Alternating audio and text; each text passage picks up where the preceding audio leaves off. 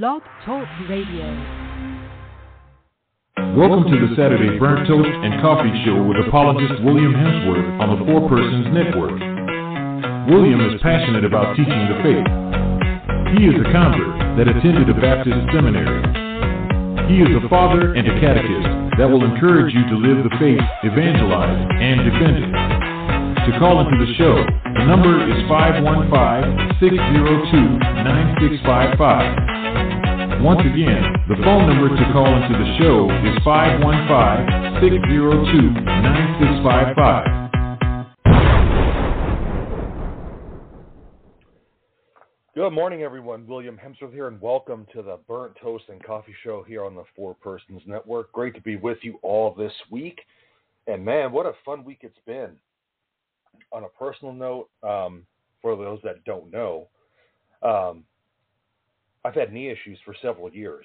I blew my knee out the first time when I was 19. I'm 43 years old now.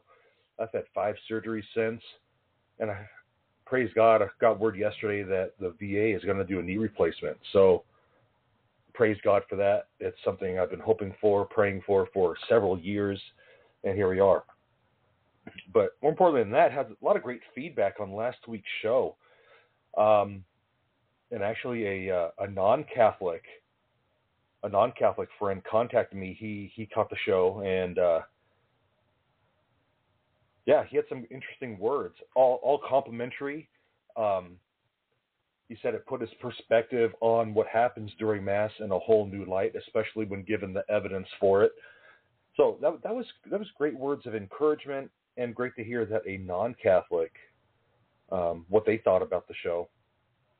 And so this week we're going to continue on with the Roman Canon. You know, it's theology, apologetics, it's history, things of that nature. So last week we talked about the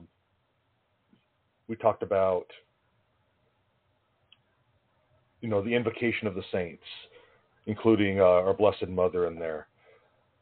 We talked about Mary as Mother of God, how that's taught in the Roman Canon. And just to reiterate, the Roman Canon is sometimes most commonly known in the modern era as Eucharistic Prayer 1. All right, so today we're going to get into more of the nuts and bolts. We're going to get into the prayers of consecration and things of that nature. All right, so let's go ahead and dive in. I'm just going to start off exactly where we left off last week. So if you missed last week's show, go back into the archives of Burnt Toast and Coffee Show, check it out. But yeah, let's go ahead and let's continue here. So after praying for the Pope and the bishops, those by name, by asking their name, asking for prayer from the Blessed Virgin Mary and the saints, the Roman Canon switches gears. So we go into the prayers of consecration. The prayers of consecration are made up of 3 parts because of the Trinity. A lot of people don't realize that. It's kind of a way of invoking the Trinity. So the prayer of consecration made up of 3 parts. Through the prayers of consecration, the miracle of transubstantiation will take place, and the body, blood, soul, and divinity of Christ will be present on the altar under the appearance of bread and wine. Now, like I said before, a couple times already, the prayers of consecration have 3 parts.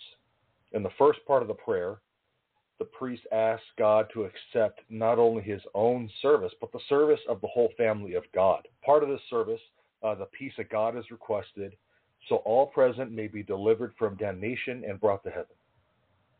The priest then extends his hands over the gifts of bread and wine, which demonstrates that the Eucharist is indeed a sacrifice. All right, it is a representation of the perpetual sacrifice that was given for us all on Calvary. And it's that sacrifice that continues to mediate in the world. By placing his hands over the sacrifice on the altar, the priest brings to mind a lot of Old Testament symbolism. In the Old Testament, the animal was slaughtered on the Day of Atonement, and blood was sprinkled over the altar. In the New Covenant, the blood on the altar is the transubstantiated wine that turns into the blood of our Lord. This imagery is a strong symbol that symbolizes our sin and wrongdoing and how we are redeemed by the shed blood of Christ. In short, this is the gospel in a nutshell, right? We're unable to get to heaven without the free gift that Christ gave us on the cross. The sacrifice that Christ gave of himself on the cross is perpetual and given for the atonement of all mankind. Now, what follows is arguably the most holy and sacred part of the Mass. It's the prayer of consecration itself. While holding his hands over the elements, the priest prays, quote, and for those that didn't join me last week, just keep in mind, I'm reading this from the Missal of 1962, so the language is a little different. But if you go to the Novus Ordo Missal, the language may be different, but the words mean the same thing. All right, but the priest says, "Which oblation do thou, O God, vouchsafe in all things, to make blessed, approved, and acceptable, that it may become for us the body and blood of thy most beloved Son, our Lord, Jesus Christ." While saying this, the priest makes the sign of the cross, and the altar servers ring bells to signify the sacred miracle that has taken place on the altar. The bread and wine are no longer there, but they are now the body and blood of Christ. Though the earthly matter may be visible, it has been transubstantiated to the body, blood, soul, and divinity of Christ.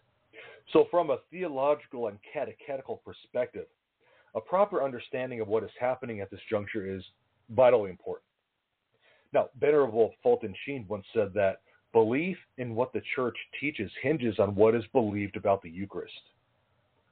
The Roman Canon is very clear about the change that is occurring on the altar, and it has everything to do with what Jesus said. Now, furthermore, the dogma of transubstantiation is not kind of a theological innovation like opponents of the Church would lead one to believe.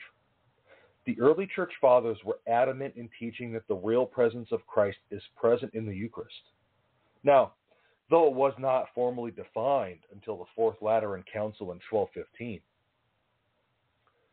the dogma is a natural progression of a fuller understanding of what occurs at the time of consecration. The priest then states very familiar words that were spoken by Christ himself. The priest gives narration of the events that occurred at the Last Supper while acting in the person of Christ. Now, to be clear, this does not mean that the priest is saying he's equal to Christ. That's not the case at all. And I mention that because some of our non-Catholic friends will actually go so far as to say these words of slander, okay? The priest is not saying he's equal to Christ. He's acting in the person of Christ, though, because he's saying the words of Christ, okay? Now, the priest recognizes that he is a man and humbles himself so that Christ can work through him. That's something that everyone should apply to our daily lives. We need to let Christ work through us. Now, by celebrating and using the words that Christ said, the priest is reminding us of the supreme offering that was given for our salvation. He's reminding us of the death of Christ and the horrific way that he was treated in those last hours and days. Now, more importantly, by partaking in his body and blood, we are reminded of his love and his promise to be with us until the end of time. After pronouncing the words of consecration, the priest kneels in humble adoration in recognition that simple bread has become the King of Kings. Now, upon rising, he once again bows in adoration. This shows and teaches the faithful the profound reality of the sacrifice that has occurred. The priest, once again uttering the words of Christ, declares the new covenant in the blood of Christ by taking the chalice. It's made clear to all those listening that it is the blood of Christ that is shed for the remission of sins. The 1962 Missal explains in regard to this, quote, "For this is the chalice of my blood, of the new and eternal testament, the mystery of faith, which shall be shed for you and for many unto the remission of sins." For those of us that maybe go to the Novus Ordo Mass like I do, it says, "This is the chalice of my blood, the blood of the new and everlasting covenant, which is shed for you and for all for the forgiveness of sins." You see, the words may be different, but it means the same thing. The symbolism of the chalice is one in which many are not informed, but that chalice itself has so much theological meaning. The chalice represents the three theological virtues of faith, hope, and charity. The base of the chalice symbolizes Christ as the cornerstone of our faith. Everything that we are as Catholics is rooted in our faith, and our faith is in Christ. The stem of the chalice forms a straight line from where we are to the heavens above. So therefore, the stem reminds us of the hope of heaven. Last but not least, the cup containing the precious blood represents charity. It was the ultimate charity of Christ that we can partake of his body and blood. It is through the strength of this Eucharist that we go forth in the charity to the world outside of the church walls. Now, immediately following the consecration, the priest reminds the faithful that the sacrifice is not only once and for all, but it continues through all time and for all people. This is done by reminding the faithful and himself that we are called to spread this message of redemption throughout the world. Here, the Roman canon reminds us of the Lord's passion, resurrection, and ascension. It reminds us of our own mortality and how this Eucharist is the bread of eternal life and the chalice of everlasting salvation. These precious gifts are given to us by Christ, and we are reminded of our obligation to spread this message to the world through the strength that these heavenly gifts give us. The Roman canon continues by the priest asking God to listen to the mediation of Christ for us. The canon does this by comparing Christ to his Old Testament types of Abel, Abraham, and Melchizedek. So in typology, Old Testament figures find their fulfillment in Christ or in other New Testament realities. These three Old Testament figures had less perfect sacrifices, and yet they were accepted by God. The priest reminds us that Christ is a spotless and perfect victim with no stain of sin, but yet he died for our sins. So we bow in humility, because that is not only our role in front of the King, but it's a sign of gratitude for what he has done for us. So after the prayers of consecration, another point of Catholic theology is reiterated in the Roman canon. This point of the canon is another controversial part to our non-Catholic friends, and it's known as the commendation of the dead. The priest starts the prayer by saying, "Be mindful, O Lord, of thy servants and handmaids who are gone before us with the sign of faith and sleep in the sleep of peace." The priest then asks that all those who died in Christ be granted refreshment and peace. The peace and refreshment are the hope of heaven, and these prayers are for those who are in purgatory. This part of the canon is known as the memento mori, and it reminds us to remember our own mortality by remembering those who went before us. This reminds the church militant, those of us who are on earth, to pray and unite their prayers with the priest for the church suffering. Church suffering is those in purgatory. By uniting with the priest and offering the sacrifice on the altar, those in purgatory can reap the fruits that the sacrifice of the Eucharist has for them. The poor souls may be temporarily deprived of the beatific vision, but they are still in communion with Christ and died in his friendship. The Roman canon reminds us in more ways than one that there is more than this life. It reminds us to put other needs, particularly the needs of others, particularly those in purgatory, above our own. So in a very real way, it reminds us that we may be there before we get to heaven, and we should pray for those on earth as they pray for those in purgatory. Now, the ancient nature of the Roman canon is one of the evidences that purgatory was taught from the beginnings of the church. Praying for the dead was something that our Jewish ancestors did. And we see evidence for this in 2 Maccabees 12:45, which of course is in our Bibles, but not in the Bibles of our Protestant friends. But 2 Maccabees 12:45 says, quote, "But if he was looking to the splendid reward that is laid up for those who fall asleep in godliness, it was a holy and pious thought. Therefore he made atonement for the dead, so that they might be delivered from their sin," end quote. Christ himself stated that a sin against the Holy Spirit is one that will not be forgiven in this age or in the age to come. Even the Jewish Encyclopedia from 1906 has a fascinating entry on the subject of purgatory. In citing quotations from Scripture, the Talmud, and the Midrash, it mirrors very closely to the Catholic point.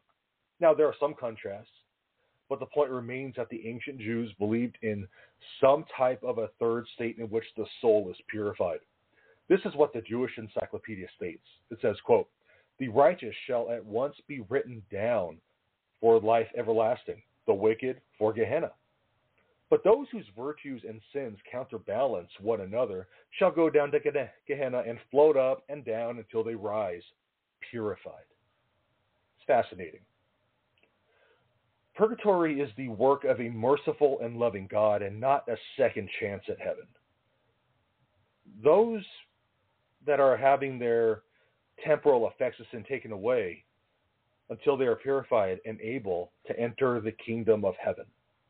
The Canon teaches us that one of the great joys of heaven will be meeting those who are in purgatory and those who are in heaven waiting for us. The Roman Canon ends with another invocation of the saints. Now, though I mentioned this theology behind this previously, it's important to note that different saints are mentioned by name in this part of the prayer. The priest asks for us to be made worthy and be granted fellowship with the martyrs and apostles.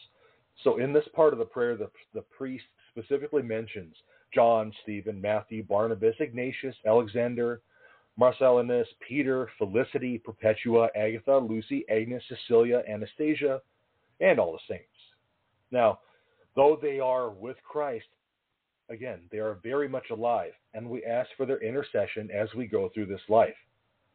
In asking them to share in their fellowship, the Canon reminds us that we are to accept their call of spreading the gospel and their sufferings, even if that suffering results in martyrdom.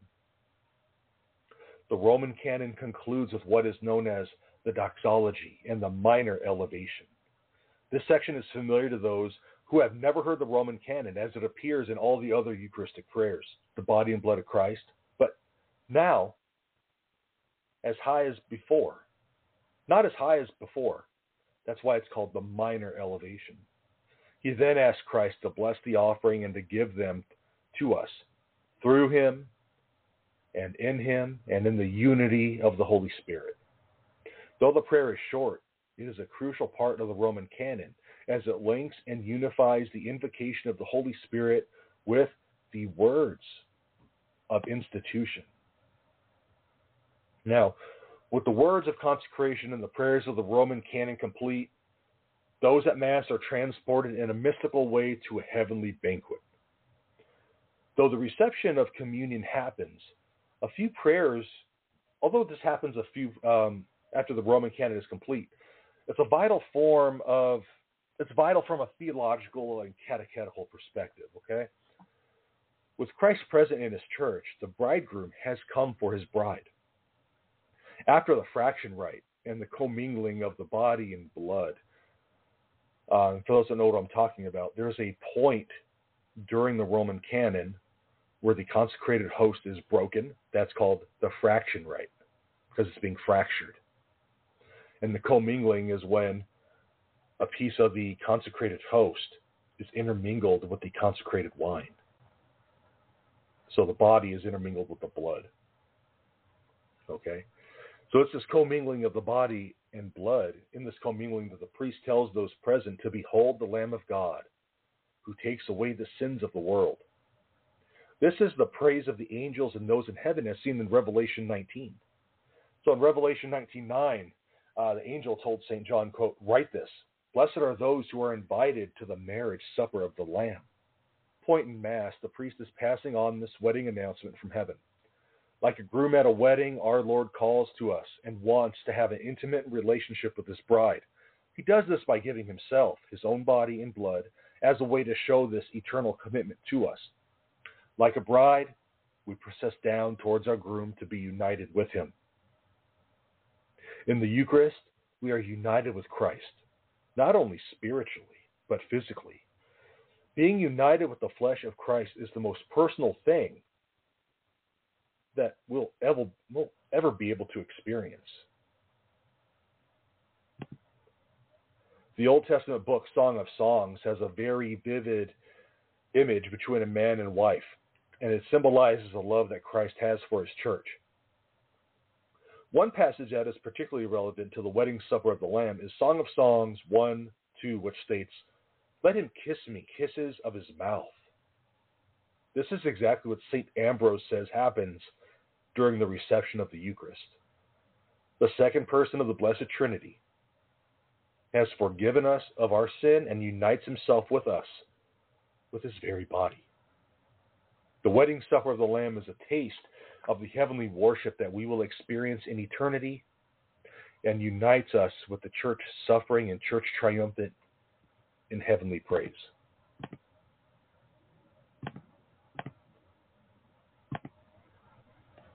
Now, we've gone over the theology of the Roman canon. Now I want to dive into its history because this part's fascinating. The theology of the Roman canon is rich and contains key teachings of Catholic theology. Over the last couple of weeks, I've gone over them. Young people are leaving the church because they're not getting answers. And let's be honest, they simply don't understand what the church teaches. And that's our fault. They haven't been catechized properly. All right? This isn't to say that the church isn't clear in what it teaches, because the church is very clear. However, it's an issue of implementation. The Roman canon teaches the divinity of Christ, the Trinity, death, resurrection, purgatory, heaven, hell, forgiveness of sin, Mary as Mother of God, and what the Eucharist is. These key doctrines have been passed down and reiterated at Mass through the canon. The faith was shared, taught, and spread throughout the known world at a very rapid pace.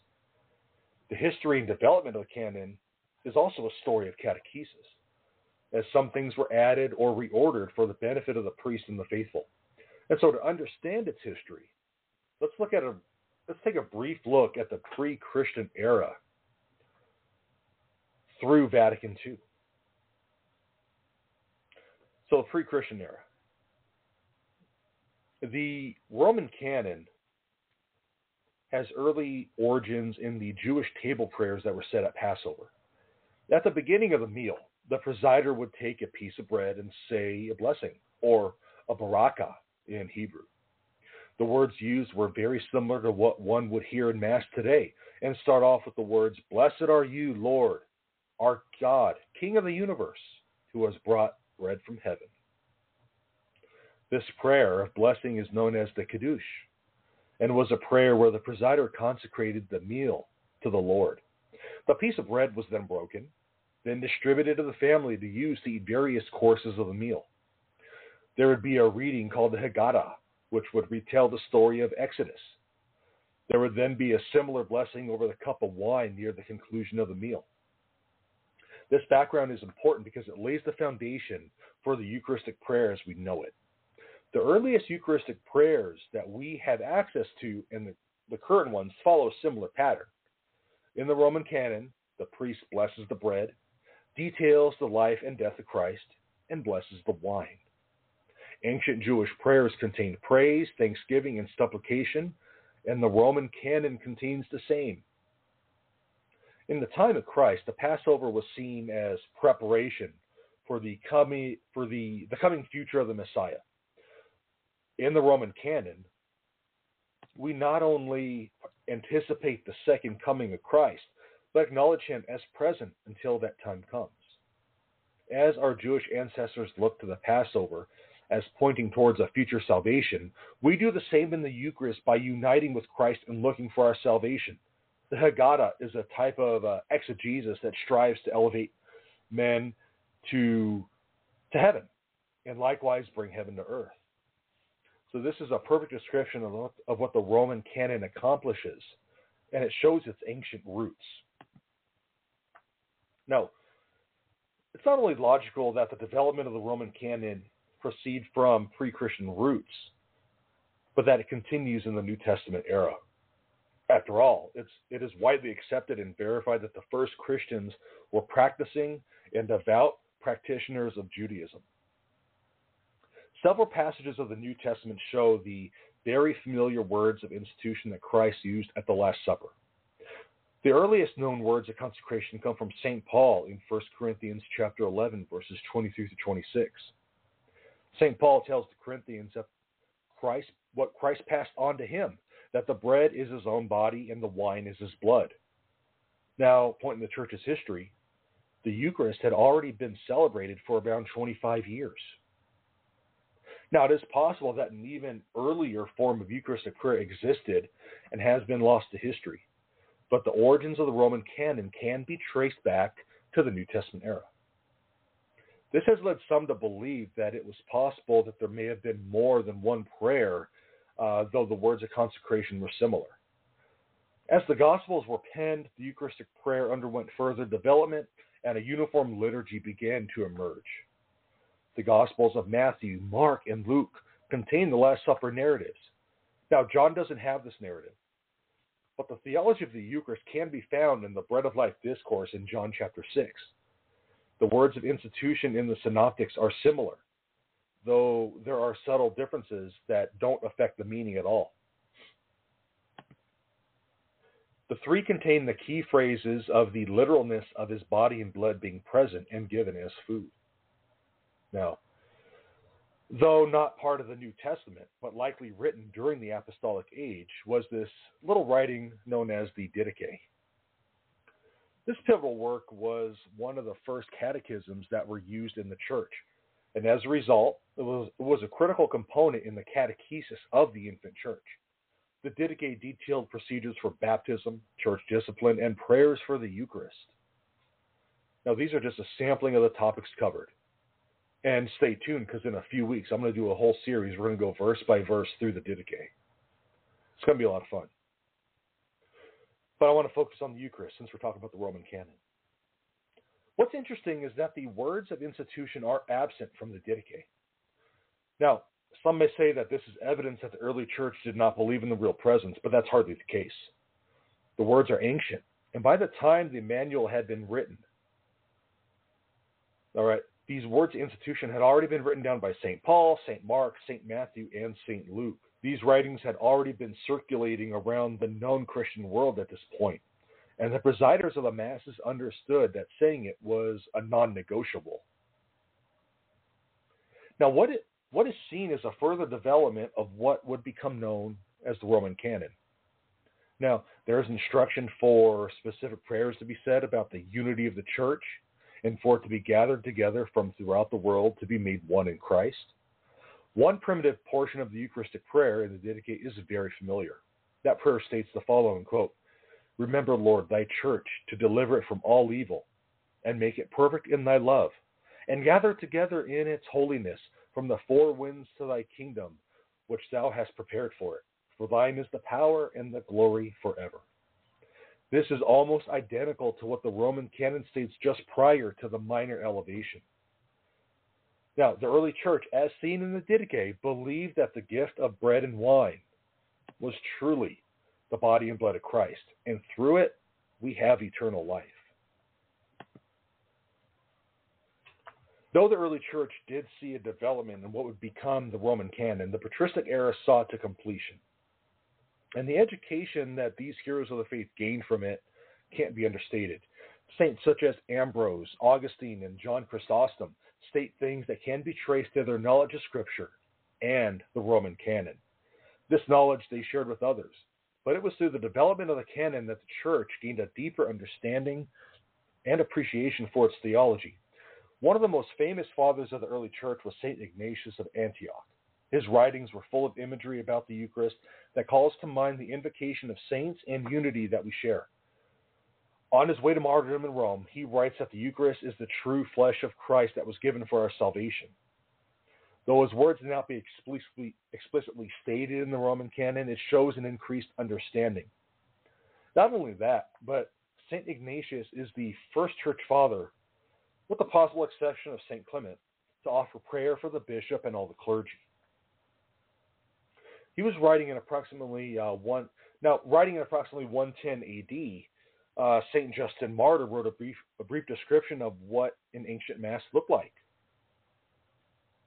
The whole account can be read in his first apology to the emperor, in which he was addressing my apologies, I can't seem to talk today.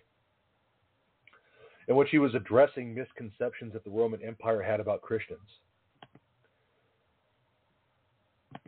Justin, in his own words, Justin shows a development in the preparation of the Eucharist. For the first time outside of Scripture, there was quoted the words of Christ at the Last Supper, in which he said the bread and wine were his body and blood. Justin described how the priest takes bread and wine, mixed with water, and gives a prayer of thanksgiving to the God of the universe.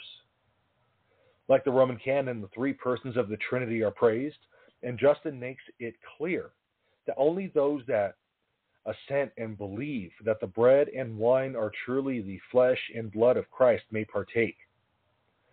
This is what Justin writes. Quote, likewise, have we been taught that the food which is blessed by the prayer of his word, and from which our blood and flesh by transmutation are nourished, is the flesh and blood of that Jesus who was made flesh. So the writings of Justin Martyr describe the beginning of the canon, the institution and reception of the Eucharist, and a prayer for unity. Another important development in the history of the Roman canon came with the writings of St. Irenaeus of Lyon. Now, for those who have listened to me on all of the shows, I talk a lot about his work against heresies. And this is where we are introduced to what is known as the epiclesis. The epiclesis is the point of the canon where the Holy Spirit is invoked, and is the point after the consecration where the consecrated host and chalice are elevated towards heaven. St. Irenaeus saw the Eucharist as a fulfillment of Malachi 1:11, which states, quote, for from the rising of the sun to its setting, my name is great among the nations, and in every place incense is offered to my name, and a pure offering, for my name is great among the nations, says the Lord of hosts. This pure offering is one that is offered for all the people of the world. Regarding this, Irenaeus continues, quote, our bodies, receiving the Eucharist, are no longer corruptible, but have the hope of resurrection to eternal life.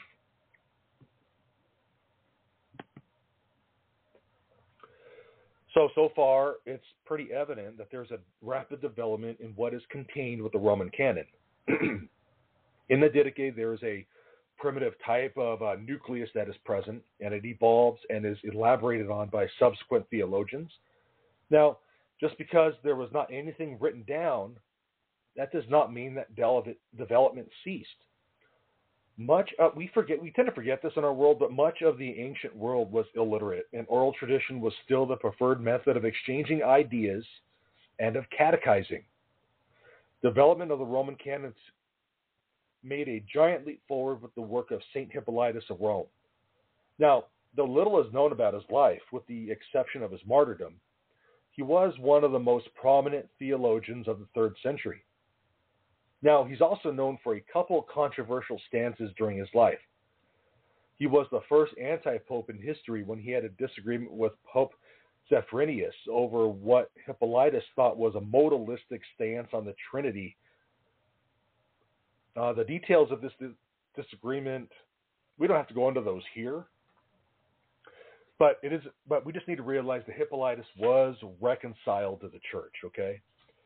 He was, like I said, he was an important theologian. In his work titled Apostolic Tradition, we get a crucial glimpse into the liturgy of the 3rd century church at Rome. It's within these pages that we see a full version of a primitive edition of the Roman canon. Now, what I'm going to read is that prayer that's found in Apostolic Tradition. And it's quite lengthy, so bear with me. He writes, we give thanks to you, God, through your beloved child, Jesus Christ, whom, in the last times, you sent to us as Savior and Redeemer and angel of your will, who is your inseparable word, through whom you made all things, and who was well-pleasing to you. You sent him from heaven into the womb of a virgin, and he was conceived and made flesh in the womb, and shown to be your Son, born of the Holy Spirit and the Virgin. He fulfilled your will and won for you a holy people, opening wide his hands when he suffered, that he might set free from suffering those who believed in you.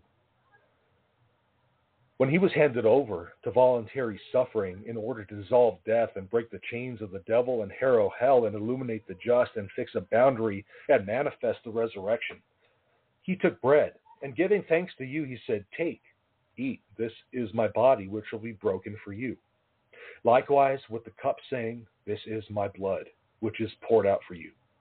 Whenever you do this, you perform my commemoration."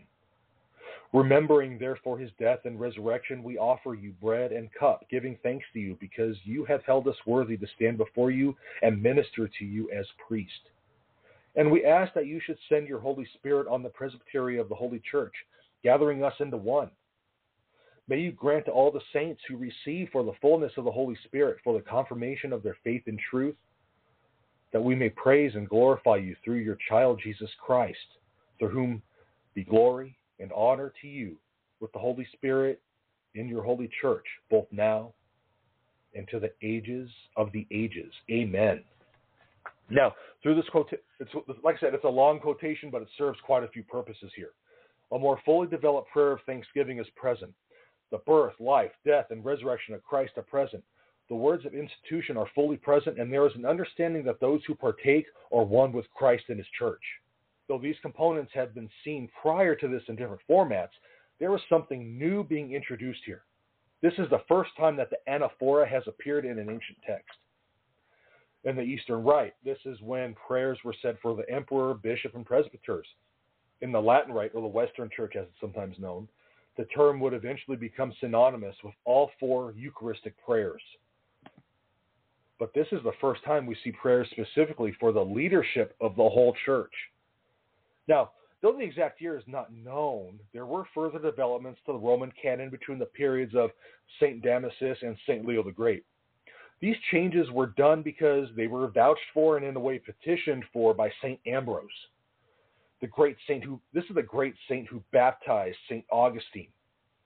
And he added what would become known as the memento of the dead. St. Ambrose wrote much about the sacraments in a book titled De Sacramentis. And in that work, he describes how the mystical body of Christ refers to much more than just the Eucharist. He makes the distinction between the three levels of the church and describes how in the Eucharist we all become one in Christ. Like I said before, praying for the dead has been a staple of Christianity since it was done in the catacombs in the beginning of the church. Here, the church formally adds it to the canon to show the unity that the three levels have in the Eucharist. And through the Eucharist, we are united as one body in the mystical body of Christ. The Eucharist, though Christ present with us, we see it as a promise of a future resurrection in Christ, and it depicts our unity. Now, though there's some minor alterations, the work of St. Ambrose depicts the Roman canon in the near complete form. However, in the early 400s, it was not uncommon to have variations in the Roman canon based on geographic location. In a letter to Decentius, Bishop of Gubbio, Pope Innocent I more or less assumes the use of the Te Igitur and the Memento of the Living. Now, it could be assumed by the letter that these two portions were absent from the Eucharistic prayer in the region. But Decentius had great admiration for the supremacy of Rome. He wanted to know the rules and customs of the Roman Church, and as a result, this letter gives us a very important glimpse into liturgical history. The portion of the Roman canon known as the Hanc Igitur, H-A-N-C, was one of the last elements to be firmly established. This portion of the canon comes just prior to the words of consecration and begins with, "We therefore beseech thee, O Lord, graciously to accept this oblation of our service." Now, for all intents and purposes, this appears to be a summary of what the priest has already said. And for that reason, this appears to be one of the sections in the canon that was allowed to vary by region, saint day, or even feast day. However, this changed in 538, when Pope Vigilius wrote a letter to Proferturus, who was Bishop of Praga in Spain. Just a few years later, there would be one final change to the Roman canon. The result would be the only Eucharistic prayer. The result would be the only Eucharistic prayer used until the 1970 Missal allowed for the 3 other Eucharistic prayers that we use today. This change was done by Pope Gregory the Great in approximately 598. This change would involve the aforementioned Hanc Igitur. Pope Gregory inserted a small passage that begs God for the remission of sins, to preserve those present from damnation, and to count those participating in the sacrifice among the elect. This version of the canon would replace what was printed in the Galatian Sacramentary and was the accepted norm until the Second Vatican Council. Now, the Roman canon has served as a reminder to the faithful of the rich theology that the Church holds. This is the high point of the Mass, so it served in teaching, and it taught the people vital parts of theology. So over the last couple of weeks, I've gone over some theological depth and its ability to teach the truths of the faith. And though it's hated by some, Vatican II did not change any of this. One of the main goals of the Council was to help the Church interact with the changing world around it.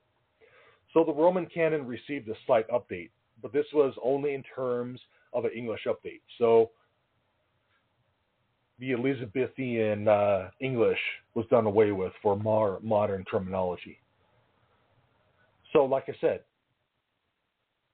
over the course of the last couple of weeks, I've used language from the 1962 version of the canon. The language is beautiful, but it is outdated. And when not said in Latin, it's kind of reading like old Elizabethan English. Beautiful, but may not be able to be understood by many of those in the pews, okay? So it's important to note that the Latin in the 1970 version of the Missal is identical to the 1962. So in a way, the Church was attempting to get back to its roots. Okay, in the early Church, there were variations based on geographic location, and in a way that the Eucharistic prayer was said. Vatican II allowed for implementation of 3 other Eucharistic prayers. These prayers are shorter, but they are beautiful and stem from the Roman canon. Roman canon is like the granddaddy, okay? There is still a prayer of thanksgiving, words of institution, prayers for the dead. There's still the elevation. All the elements that are present in the Roman canon appear in the newer options. In the Vatican II document, Sancro Sanctum Concilium, this is what's said about it. They should give thanks to God by offering the Immaculate Victim, not only through the hands of the priest, but also with him. They should learn also to offer themselves through Christ the Mediator. Now, this is what the Roman canon reminded the faithful to do, and it's what the fathers of Vatican II were striving for. And this is what the Eucharistic prayers call us to do. I'm going to get a little controversial here. Some like to blame Vatican II for the decline of Mass attendance that has occurred, and like to lay blame on the Council for people leaving the faith. But when we read the documents of the Council, they are orthodox. There may be some ambiguity here and there, but they are orthodox. To blame the Council for the decline in Mass attendance is to ignore the larger issue of society. According to Gallup, 75% of Catholics said that they attended Mass on a weekly basis. That's an impressive figure, and this was prior to Vatican II. But there was already a steady decline before Vatican II started, and that unfortunately is continuing today. Now, that doesn't mean we don't need to do something about it. All right, the same research shows that Mass attendance declined by 8% between 1955 through 1964, and Vatican II did not end until 1965. Now, I'm not saying this as a way to defend the implementation of the reforms, because it was horrific, poorly done, poorly executed. But the new forms of the Eucharistic prayer set forth as a product of the Council are still an effective mode to transmit our theology and teaching of the Church. All right. There's no doubt that the Roman canon has a more storied history, and I love to hear it in Mass on those rare occasions that it happens. But the same theological truths are carried forward in the new versions. The Gospels still contain the communion of saints, and the real presence are still being conveyed. As in times past, the Church still states that the Eucharist is central to the faith. This is what the Catechism says in regard to this. The Eucharist is the heart and the summit of the Church's life. For in it, Christ associates his Church and all her members with his sacrifice of praise and thanksgiving, offered once for all on the cross to his Father. By this sacrifice, he pours out the graces of salvation on his body, which is the Church. Those who teach must not be afraid to affirm the truth and teach what the Church has taught. This can still be done in today's day and age, and we need to do it. This is no time to sugarcoat things to the point in which there's no meaning in anything. So, everyone, I hope you have enjoyed this series on the Roman Canon. The Roman Canon really, like I said, there's 4 Eucharistic prayers. Canon is by far my favorite, just because I'm a theology nerd, and there's so much theology there. It's really deep. So I hope this helps you with your faith. I hope it helps you understand our history a little more. And tune in next week, guys. All right. God love you. Take care.